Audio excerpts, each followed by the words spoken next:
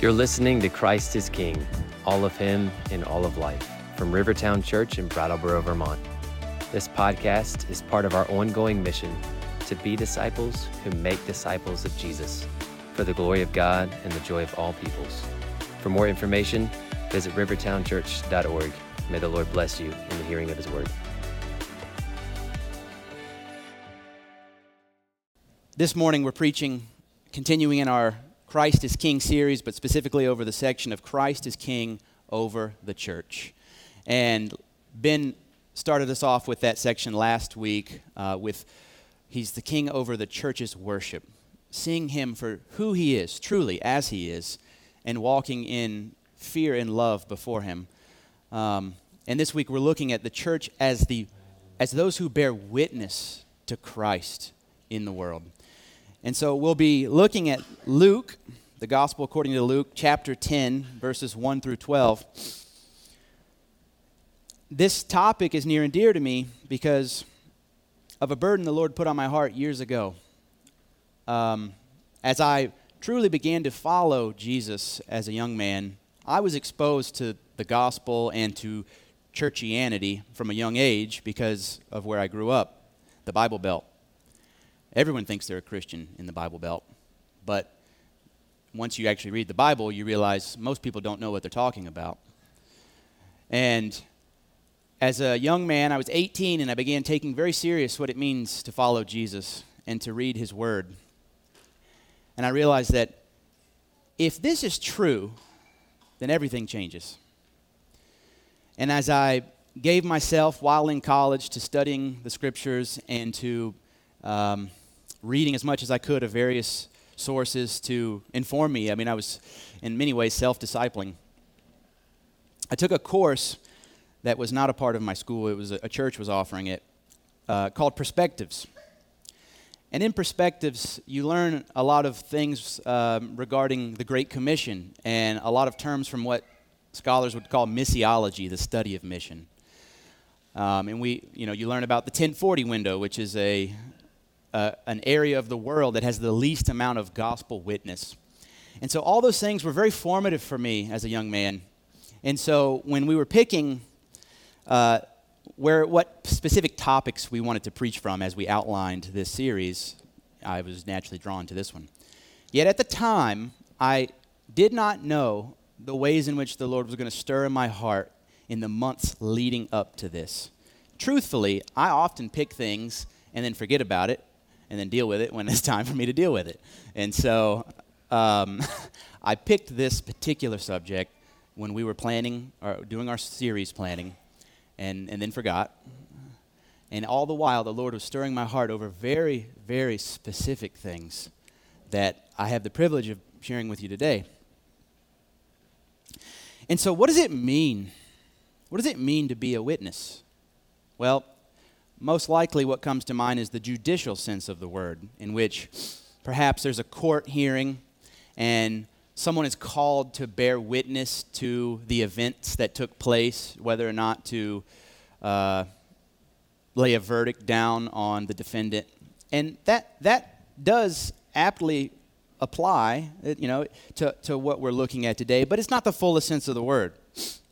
We actually get the word witness from the Greek word martyros, which is where martyr comes from. So martyr literally means witness. It's come to kind of denote a much more severe and stronger word when we use it as itself. When we say martyr, we usually mean someone who's willing to die for a cause. But in truth, martyr means witness. And we see from the arc of Scripture, that God's people have always served as witnesses to God and His kingdom.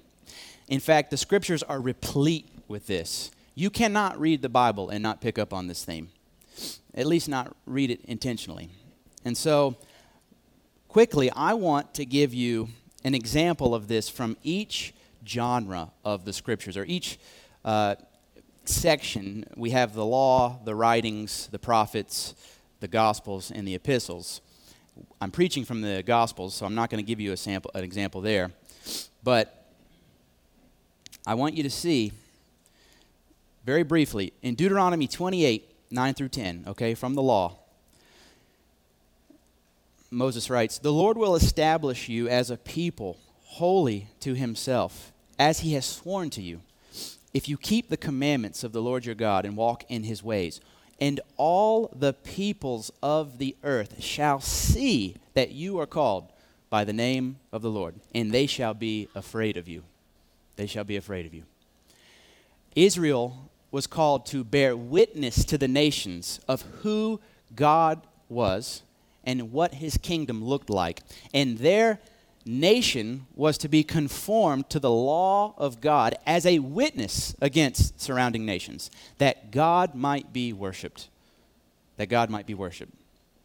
This is crucial in understanding the mission of Israel, the people of God.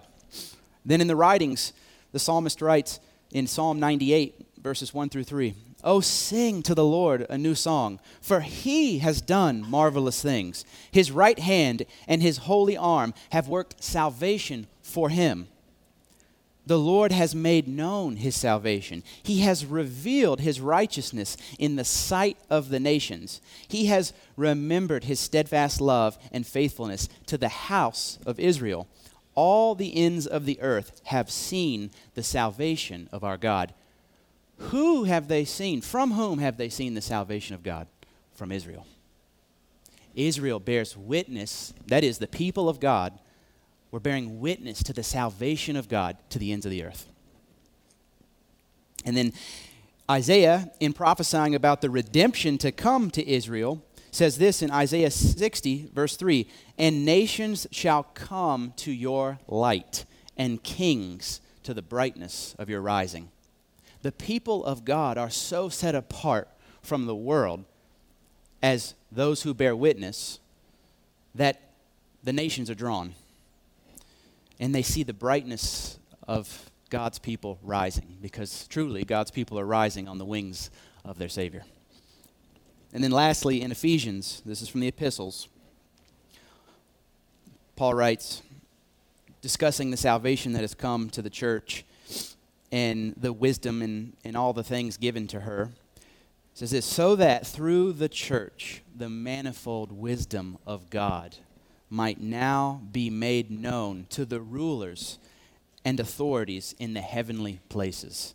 So the church, through God's people, the wisdom of God is seen. Because he is establishing his people, and through them he's working his redemption, so that powers and principalities, nations and rulers see God's people and fear God. And so it is part of our birthright as the church to bear witness to God, to bear witness to who is king over all. And that's my objective today, is to encourage you in the work of bearing witness, to equip you for it, and to charge you to do it. And so let us read our main text, and we'll pray, and we'll dive in. Luke 10, starting in verse 1. "After this, the Lord appointed 72 others and sent them on ahead of him, 2 by 2, into every town and place where he himself was about to go. And he said to them, 'The harvest is plentiful, but the laborers are few. Therefore, pray earnestly to the Lord of the harvest to send out laborers into his harvest. Go your way. Behold, I am sending you out as lambs in the midst of wolves. Carry no money bag, no knapsack, no sandals, and greet no one on the road. Whatever house you enter, first say, Peace be to this house. And if a son of peace is there, your peace will rest upon him. But if not, it will return to you.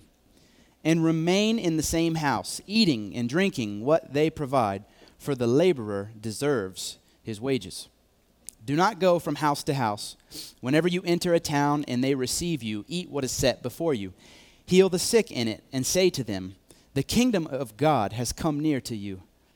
But whenever you enter a town and they do not receive you, go into its streets and say, Even the dust of your town that clings to our feet, we wipe off against you. Nevertheless, know this, that the kingdom of God has come near. I tell you, it will be more bearable on that day for Sodom than for that town. Let's pray. Father, worthy are you of true worship and exaltation from your people. Lord, I pray that we would exalt your name in our midst, for you truly are exalted over all the earth. Would we exult in you, knowing that we have everything we need in all that you have provided. And I pray that Christ would be regarded as holy in our hearts this morning, that we would give ourselves to the authority of your word and the moving of your spirit, that we would give ourselves to you as sacrificial worship. You're worthy, and anything less would be treason. I pray that you would speak to us today, that we would leave here with questions about what it is you're calling us to do, that we wouldn't so easily put down the text and go on our merry way, but that we would wrestle with it, and in doing so that we would wrestle with you. Please speak to us this morning, both corporately and individually, that we would be your messengers, your witnesses to the world. Holy are you, King Jesus, and worthy are you of all of our worship. It's in your name I pray and ask all this. Amen. Amen. So we see in verse 1, after this, the Lord appointed 72 others, that would be disciples, and sent them on ahead of them. What is the this? What is the this after this? Well, we have to backtrack a little bit. Look at chapter 9, starting in verse 57. As they were going along the road, someone said to him, I will follow you wherever you go. And Jesus said to him, foxes have holes, and birds of the air have nests, but the Son of Man has nowhere to lay his head. To another he said, follow me. But he said, Lord, let me first go and bury my father. And Jesus said to him, leave the dead to bury their own dead. But as for you, go and proclaim the kingdom of God. Yet another said, I will follow you, Lord, but let me first say farewell to those at my home. Jesus said to him, no one who puts his hand to the plow and looks back is fit for the kingdom of God. That's the this. That's the this. Jesus' charge to those who wish to follow him and what the nature of discipleship looks like.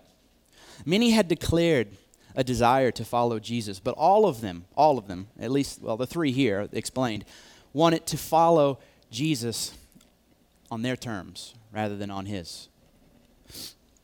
Jesus makes explicit the cost of following him. There must be a singular commitment in following Jesus. A singular commitment. Our discipleship, meaning how we follow and the nature of it, the commitment of it is to him and to his kingdom alone. To him and to his kingdom. And so it was after this, which served as a warning to those who were unwilling to give their all. After this, he appointed 72. Presumably, these 72 were willing. They were giving all. He appointed 72 and sent them, and they're the others. They're not the ones that asked for favors. And he sent them ahead of him, 2 by 2, into every town and place where he himself was about to go. Hold on to that as we continue in the whole sermon. He sent them ahead of himself, because Jesus was making his way to declare the kingdom. And he's still doing that. Every town we enter into, every home we go into, will meet Christ one day. And we now are going ahead of him to declare the kingdom. All will meet him one day.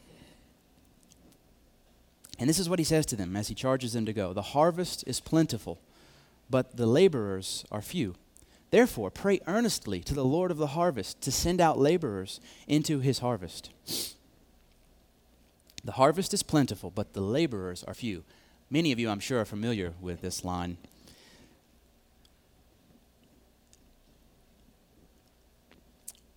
But if it's unfamiliar, what is the harvest? Well, there are many who have yet to bow their hearts and minds to Jesus as King. Many who have yet to bow their hearts and minds to Jesus as King. This is the harvest. This is the harvest. The harvest is the world in which Jesus is yet to be worshiped as the true King. And the harvest is plentiful. The harvest is plentiful. We know this here. We feel this. If you truly hunger and thirst for righteousness, you see the world around you. It's unavoidable if you have your mind set on the things that are above. Jesus' words here imply that there's a great need for gospel proclamation. That's why he says, pray for laborers to go. Pray for laborers because they are few. There's a great need for gospel proclamation, and yet the laborers are few. And because they're few, we must pray. We must pray. But to who? To the Lord of the harvest. And so there's two things to consider with Jesus' charge here. The first is this: the harvest belongs to the Lord. In being Lord, God is Lord of all. And if Lord of all, then he's certainly Lord of the harvest. It's his. It belongs to him. Even in their rebellion, these people belong to him. Therefore, there's no need for us to judge our mission, our charge, based on the circumstances or the state of affairs of the harvest. There's no need to judge our mission based on circumstances or state of affairs. We need not be discouraged when it all belongs to him. It all belongs to him because he is the Lord of the harvest. And then two, we must pray for laborers as we ourselves labor. As we ourselves labor. Jesus is commanding his disciples to labor in the harvest as well as pray for laborers. So what does this look like? Well, he specifically commands that we pray for laborers to be sent out. And I believe that this means we are to pray for our sending as well as pray for more to be sent with us. More to be sent with us. So here's my question for you. Do you pray as one who is sent by Christ? Do you pray as one who is sent by Christ? Do you pray for your own sending out? Have you considered what it looks like to be sent by Christ day after day, week after week, month after month, year after year? Is there a resolve to go where he tells you to go and to do what he tells you to do? And lastly, do you pray for others to join in the work?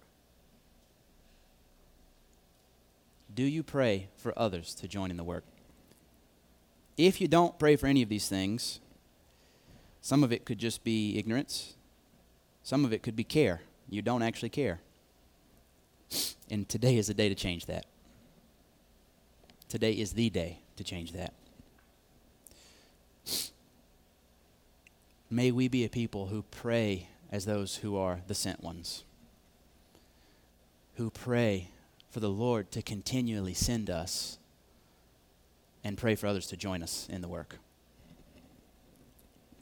I also want you to note the correlation back to chapter 9, verse 62. No one who puts his hand to the plow and looks back is fit for the kingdom of God. It takes a singular resolve, a singular commitment to follow Jesus and to work the harvest that he sent us to. Do we have it? Do we have it? we must give our all, always.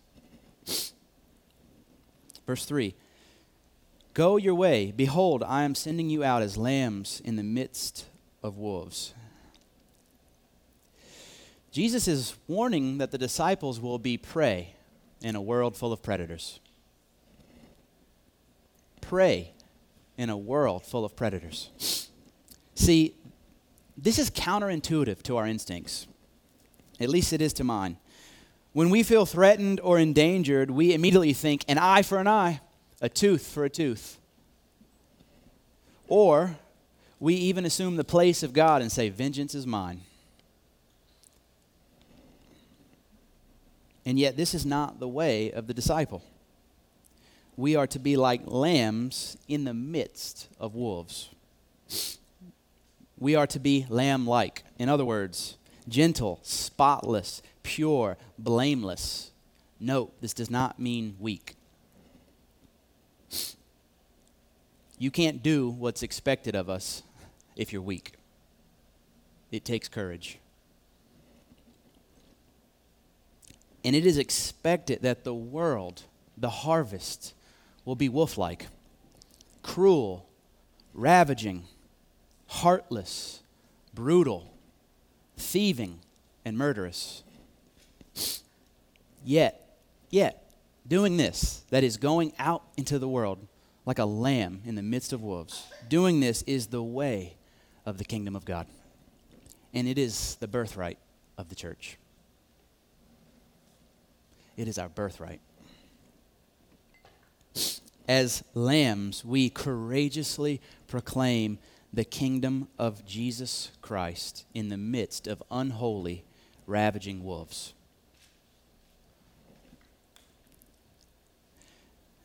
As a birthright, we know it's ours because we have seen prophets of old, saints of old, and our very Lord Jesus do the very same. It's ours. And to shy away from it is to deny the inheritance Jesus has purchased for us.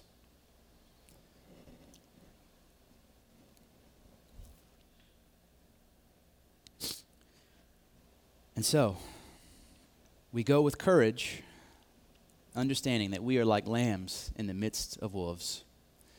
And all the while, we pray for laborers. We pray for ourselves in the labor, and we pray for laborers. Next section, a laborer is worthy of his wages. In parentheses, I have, if you're taking notes, self-sufficiency must die. Self-sufficiency must die. And if you are taking notes, that last section was just called Pray for Laborers. A laborer is worthy of his wages. And in parentheses, self-sufficiency must die. This is verses 4 through 8. Carry no money bag, no knapsack, no sandals, and greet no one on the road. Whatever house you enter, first say, peace be to this house. And if a son of peace is there, your peace will rest upon him. But if not, it will return to you. And remain in the same house, eating and drinking what they provide. For the laborer deserves his wages. Do not go from house to house. Whenever you enter a town and they receive you, eat what is set before you. Now, some of these verses I'm not going to explain. We'll come back to them in the last section. But as a focus, this section really is putting to death the self-sufficiency that rises from within. Jesus says literally, carry nothing with you, but rely on the Lord of the harvest to provide for you from the harvest. How miraculous is that? That the Lord of the harvest will send you to people who will then meet your every need. The path of Christ is not one of self-sufficiency. In fact, self, and by extension, self-sufficiency must die for the one following Jesus and bearing witness to his kingdom. Why? There's no room for you and your stuff when all of you must be given for all of Christ and his kingdom. There's no room for you. There's no more I. There's only Christ. Now, this is one thing I will explain. I am not implying that the things we use and the things we have, like homes and vehicles and clothes, are inherently bad, and somehow owning something is disobedience to Christ. But I am saying, and I do want to make this clear, how we value things and how we value our very own life in light of Christ and his kingdom means everything. If I value my life or even my family above Christ and his calling, I don't know him. I don't know him. And I have not seen him. And this is the point he's making. This is why to those three who all said, I'll follow you, I'll do this on these terms. And Jesus says, no, no, no. There's no room for you and your stuff when all of you must be given for all of him. And I'm going to jump to verse 7. Remain in the same house, eating and drinking what they provide, for the laborer deserves his wages. When a son of peace has received you, when we'll explain more of that son of peace term in a bit. When a son of peace has received you, he will provide for you. He will provide for you. This I have seen proven time and time again personally. It is a beautiful thing when the church lives in harmony with one another and meets needs. And it should be a first source of resources. But time and time again, I have seen lost people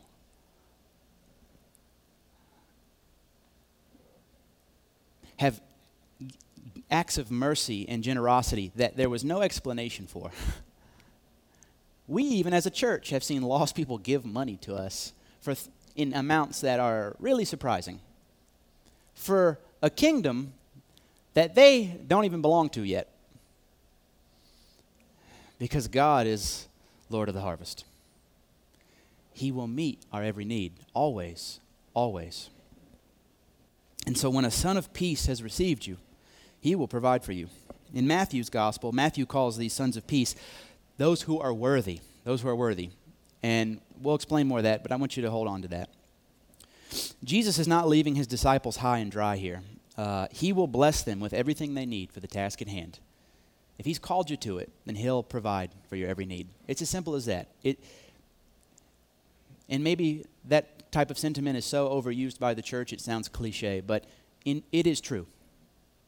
His words are true.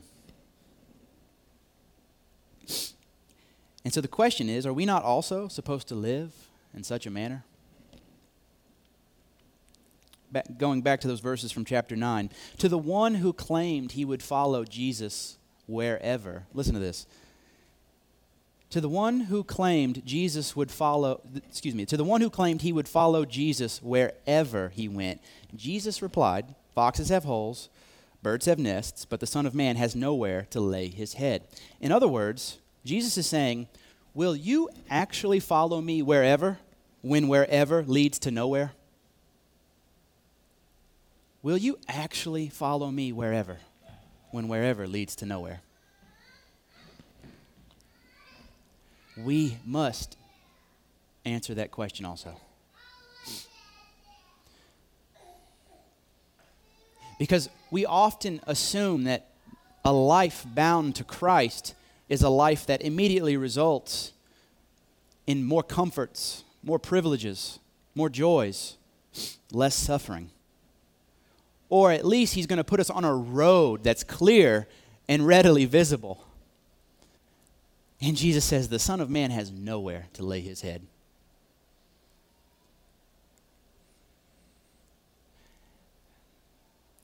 We must be willing also to go nowhere for the sake of Christ. And I'm using that poetically. I hope you can see that. But when there's no answer or no light at the end of the tunnel yet, are you willing to commit to him and to preach the gospel in season and out because he's called us to it? Are you willing? For the one who answers yes, There is the blessed assurance that the Lord of the harvest will meet your every need from the harvest. For a laborer is worthy of his wages. A laborer is worthy of his wages. And then we see both in verses 7 and 8, he says, remain in that same house, eating and drinking what they provide. Do not go from house to house. Whenever you enter a town and they receive you, eat what is set before you. At first, this looks just like another detail to Jesus' charge, or perhaps an explanation of the specifics for the sake of these disciples. Maybe he's just giving them details so they don't mess it up. But I think there's more to that. Consider this. Consider that he's actually saying, be content. Be content with what you are given.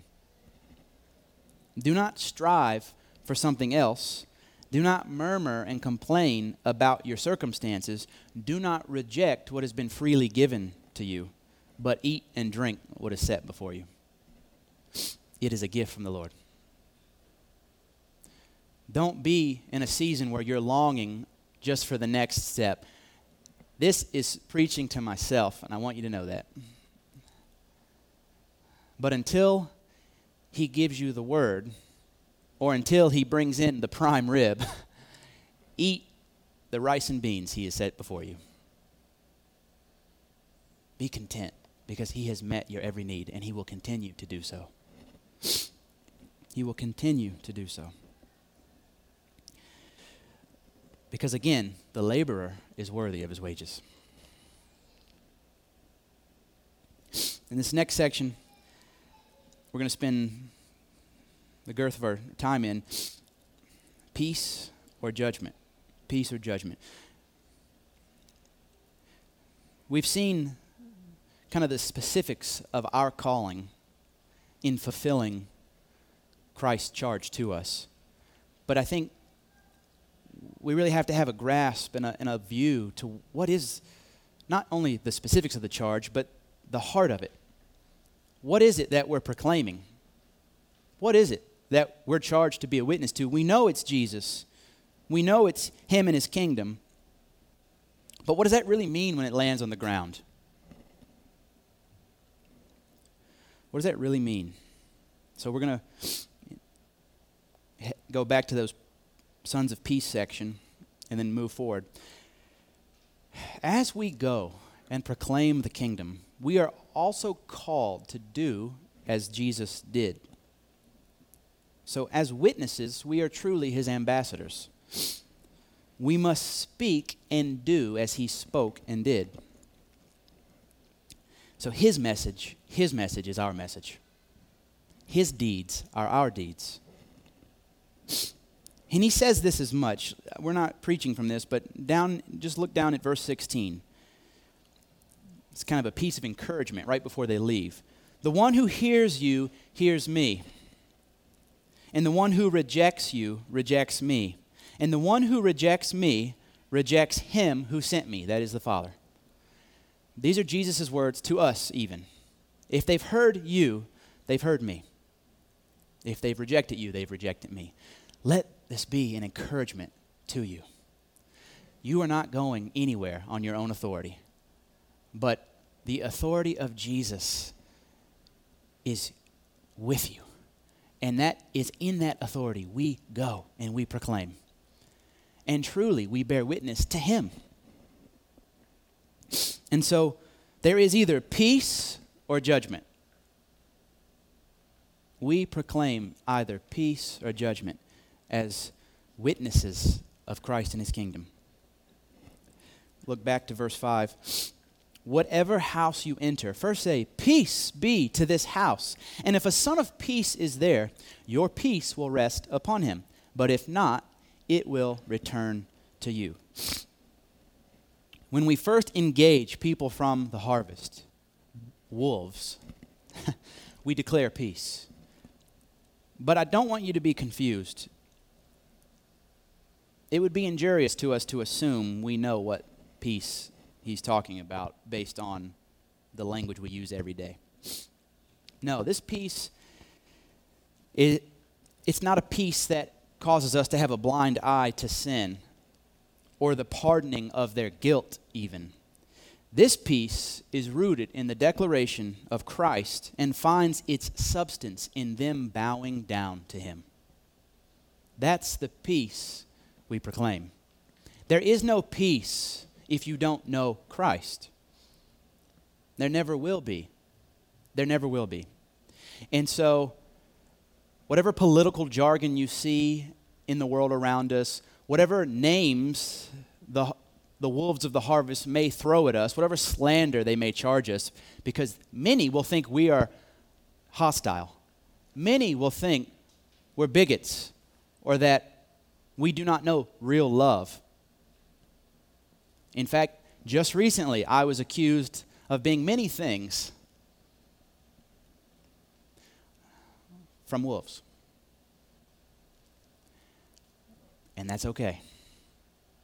I don't have to defend myself because their guilt is on their heads. Their guilt is on their heads. But what I do have to be is faithful to Christ. Okay?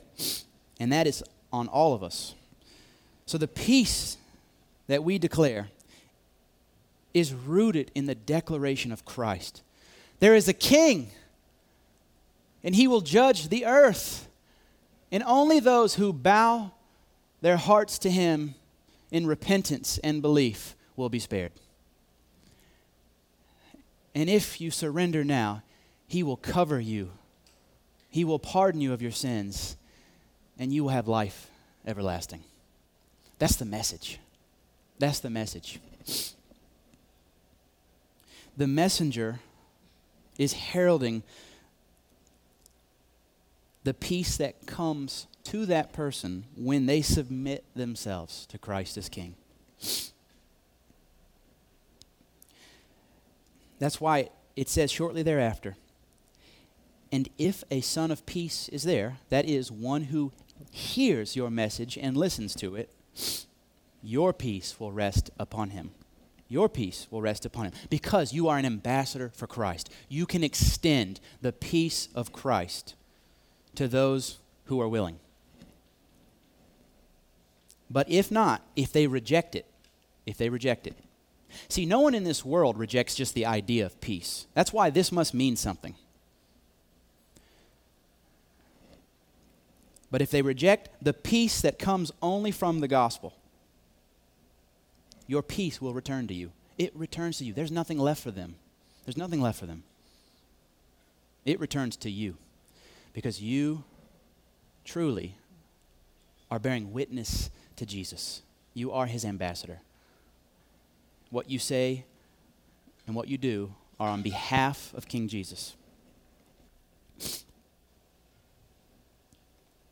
Again, Matthew calls, in his account, calls these people worthy, to those that are worthy. And what he means by this, it's not that someone is inherently, innately worthy of Christ's pardon, but it simply is those who see the King and bow down. They acknowledge he is who he says he is. Therefore, they have been counted worthy. They have been counted worthy. We too are those who are worthy when we bow ourselves to Jesus as Lord. He gives us his righteousness. He makes us worthy. It's not ours. It is a gift. And these two will be recognized by their willingness to submit to Christ as King. They're considered worthy of the message. And if they reject the message, they are unworthy. There is nothing but wrath left for them.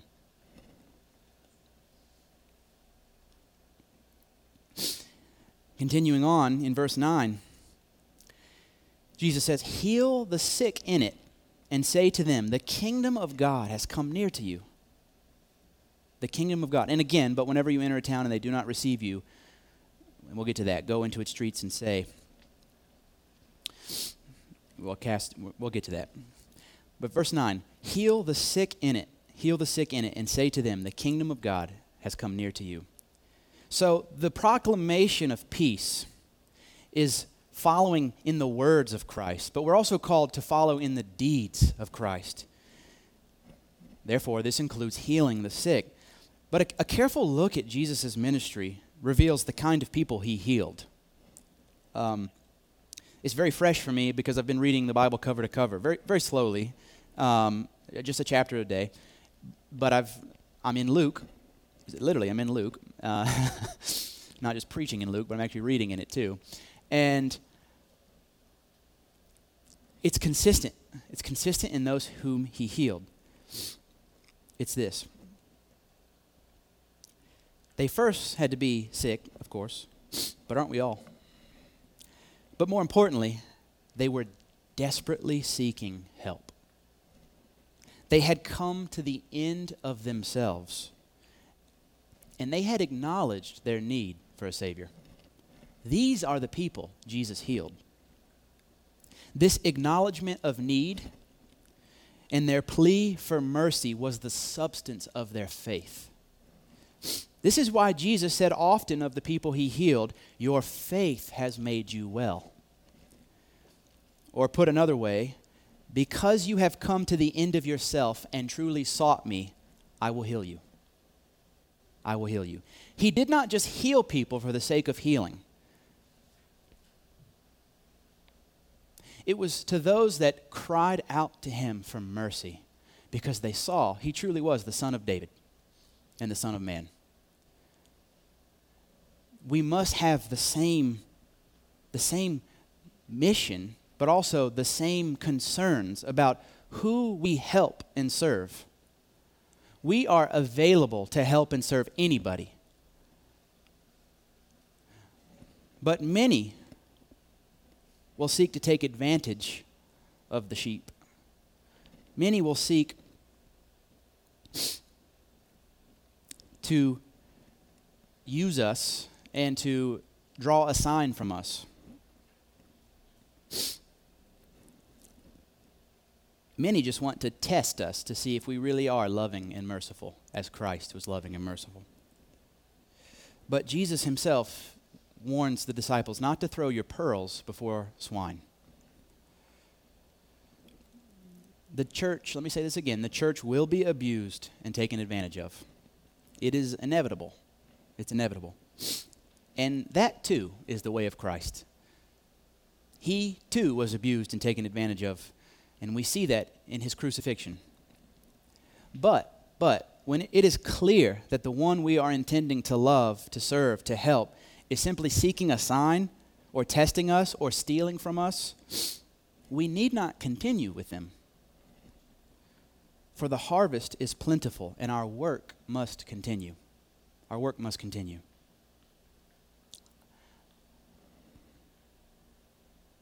Many seek to take advantage and coerce the church by saying, "Aren't you obligated to do this? Isn't this the type of thing your Lord came to do?" Yes.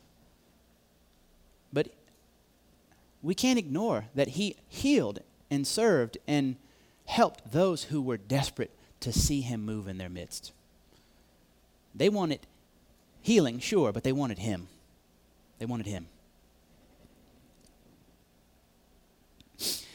And most importantly, when we do, this is from verse 9, when we do heal or serve the needy, we must proclaim the kingdom of God. We must proclaim the kingdom of God. It is to the church's shame that many believe simply doing merciful things absent of kingdom proclamation is somehow faithfulness. I think this is very prevalent in the West. Some people are gifted in deeds of mercy, and I'm not denying that. Some have a particular gift for seeing genuine needs and orchestrating the resources of the church to meet needs. But that cannot be the entirety of our mission. It must be coupled with gospel proclamation. We see it right here in verse 9. Heal the sick in it and say to them, the kingdom of God has come near to you. The kingdom of God has come near to you. All that we are doing is for the sake of Jesus. We love you, but we only love you because Christ has first loved us. There is nothing innate in me. There is nothing innate even in the church to do merciful things outside of Christ first showing mercy to us. And because of that, we love you and we proclaim truth to you. The kingdom of God has come near. The kingdom of God has come near. And so, as we declare peace, with it comes deeds, good, righteous deeds, that the world may see Christ through us. But never shall our deeds stand alone outside of our proclamation. And lastly, in this section, judgment. Judgment.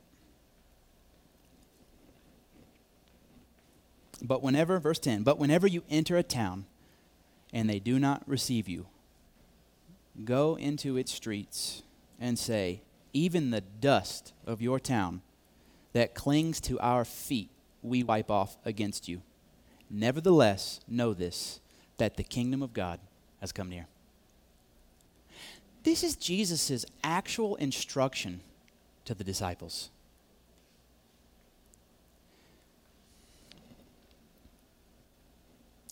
Historically, I myself have been very guilty of reading this and thinking of it more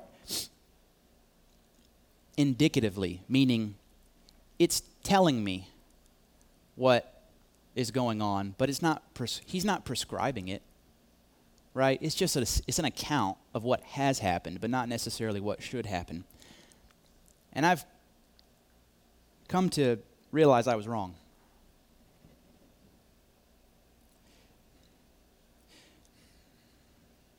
I've been wrong for many years regarding this passage.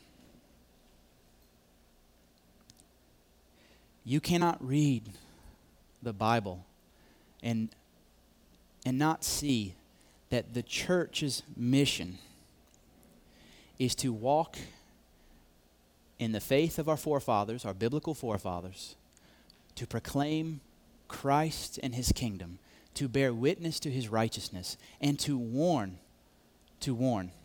that there is judgment to come. See, I had assumed not that any of that was wrong, but rather everything could happen relationally. We're in a different context. This is a different culture.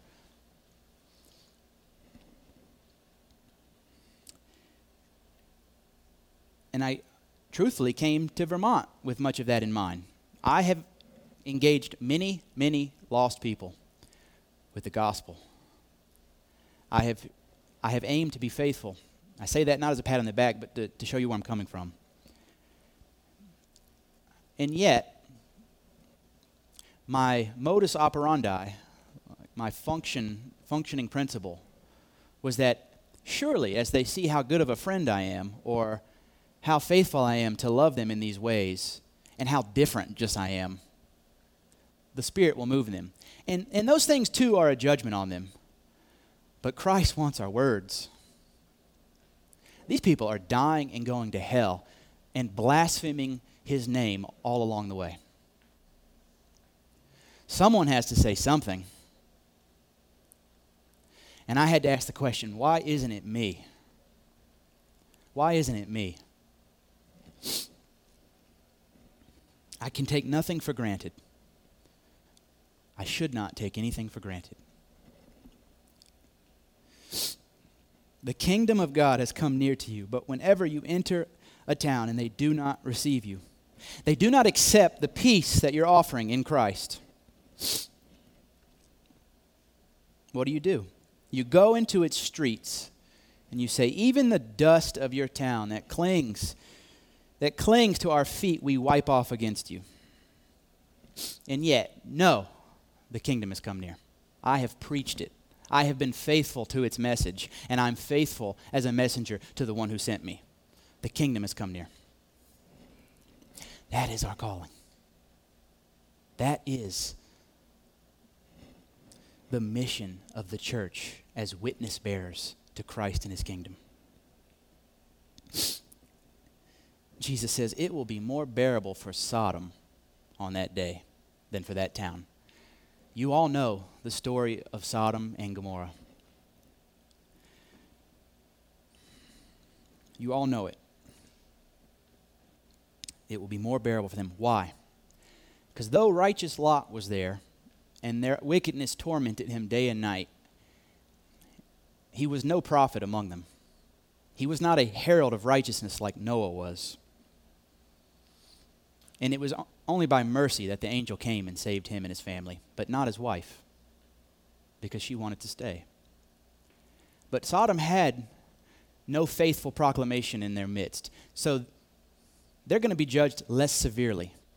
But that's not an excuse for us to not proclaim.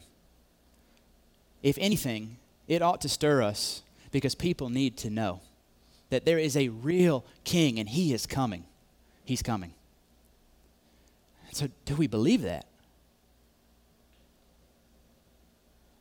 If he's truly righteous and he will enact his righteousness and judge sinners, do we see our responsibility in the midst of it all?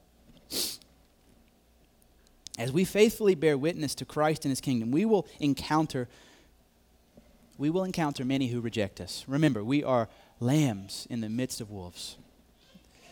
And as they reject us, they're rejecting him who sent us. But the Lord himself tells us, have nothing to do with them anymore.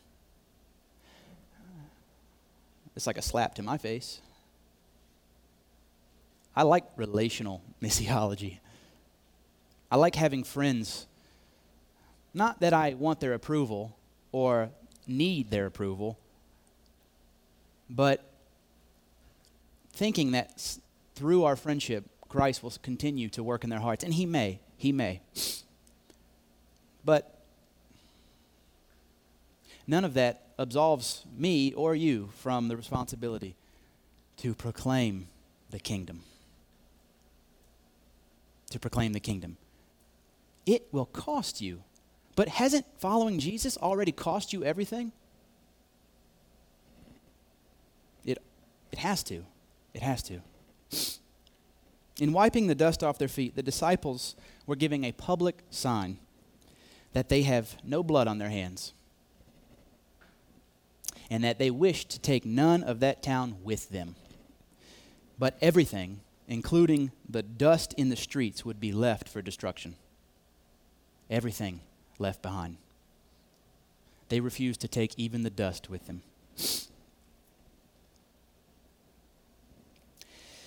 The destruction to come will be real.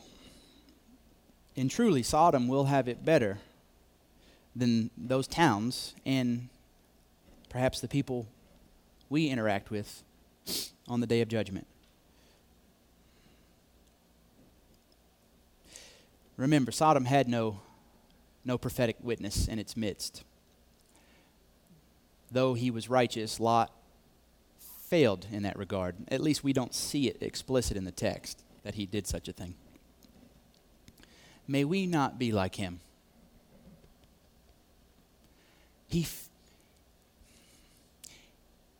He lived stirred about the unrighteousness around him. It pained him day and night. Peter tells us that. It pained him. But he fell short of going and saying, "Peace be to you. Repent, for the king is knocking at your door." And because of their ruthlessness, of their sodomy, of their unrighteous deeds, sulfur rained down on them, and they were destroyed. And yet, Jesus says it will be better for them than for those that reject the gospel. And so, truly, to those that reject the message we proclaim, their guilt remains on them. Their guilt remains on them. But we, if we have been faithful, we can wash our hands of it. Not that we don't care for them and don't pray for them continually, but that truly I have been faithful to Christ and he is sending me on to the next town. So as we conclude, I want to read an excerpt from a book that was incredibly formative for me. As I told you earlier in the introduction, the Lord has been stirring in me in a lot of different ways. And a lot of it because of what looks like our world going to hell in a handbasket. It always has been, but things just seem so different these days. And it seems so much harder to bear witness to Christ. And maybe it is. Maybe it isn't. But this book has served as an encouragement to me. I'd recommend it to anybody. But also helped concretize some of the things that seem so distant in the Gospels, some of the things that Jesus taught. And so now I'm more assured than ever that Jesus' charge to the 72 is also his charge to us. But I want to read this for you as our conclusion. Excuse me. Bonhoeffer writes, "The moment the messengers enter a house and a city, they get down to business. Time is valuable and short. Many are still waiting for the good news. Even the first word of greeting they speak, as their Lord does, 'Peace be with this house,' is not an empty phrase. Instead, it immediately brings the power of God's peace to those who are worthy. The messenger's proclamation is brief and clear. They proclaim the dawning of the reign of God. They call for repentance and for faith. They come in the authority of Jesus of Nazareth. A command is being delivered, and an offer is being made under the highest authorization. That took care of everything. Because everything has the utmost simplicity and clarity, and because the matter cannot be postponed, it needs no further preparation, discussion, or advertising. A king is standing outside the door. He can come at any minute. Do you want to bow down and receive him humbly, or do you want him to destroy and kill you in his wrath? Those who are willing to hear now have heard all there is to say. They will not want to delay the messenger, who must go on to the next city. But for those who do not want to hear, the grace period is over. They have pronounced their own judgment. Today, if you hear his voice, do not harden your hearts." That is gospel preaching. Is it unmerciful haste? Nothing is more unmerciful than pretending to the people that they still have a lot of time to repent. Nothing is more merciful, nothing is better news than the message to hurry, because the kingdom is very near. As his witnesses, we must ask ourselves today, am I willing to go wherever?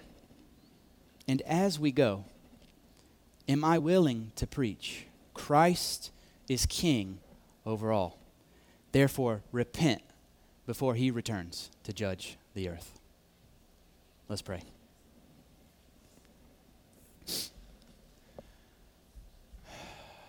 Father, you are worthy of everything we have to offer. The earth and all that it is in it is yours. You are the Lord of the harvest. And I praise you that you've called us to such a place and time as now. I believe that you want to use us, that you are calling us to open our mouths and speak the glories of the gospel of Jesus Christ. I believe you want to do it. And so I'm praying, here we are. Send us and we will go. Here we are. Lord, please, would you be faithful to meet us in our weakness, meet us in our trembling and in our fear. I pray that you would stir in our hearts now and in the days to come, that we would step out in faith, that we would understand the call of discipleship has already cost us everything. Therefore, we will gladly give you all of ourselves. Lord, I pray that you would, by your Spirit, cut and divide, that we would be exposed before you, hiding nothing, but availing all to you. And I pray now for laborers to be sent out. Lord, send us, and send many to join us. And we pray for wolves to turn into lambs by your grace and to join us in the work. Lord, would there be people of peace in our midst? And would you call many who currently live in darkness into your marvelous light? And I pray you do it through us. Lord, would we have the joy of seeing you work in our midst? That we would trust you when you say a laborer is worthy of his wages. So would you meet our every need, and would we see fruit from the harvest, please? Teach us to be faithful always. May we not neglect our birthright and our inheritance. It's in your name I pray and ask all this, Lord Jesus. Amen.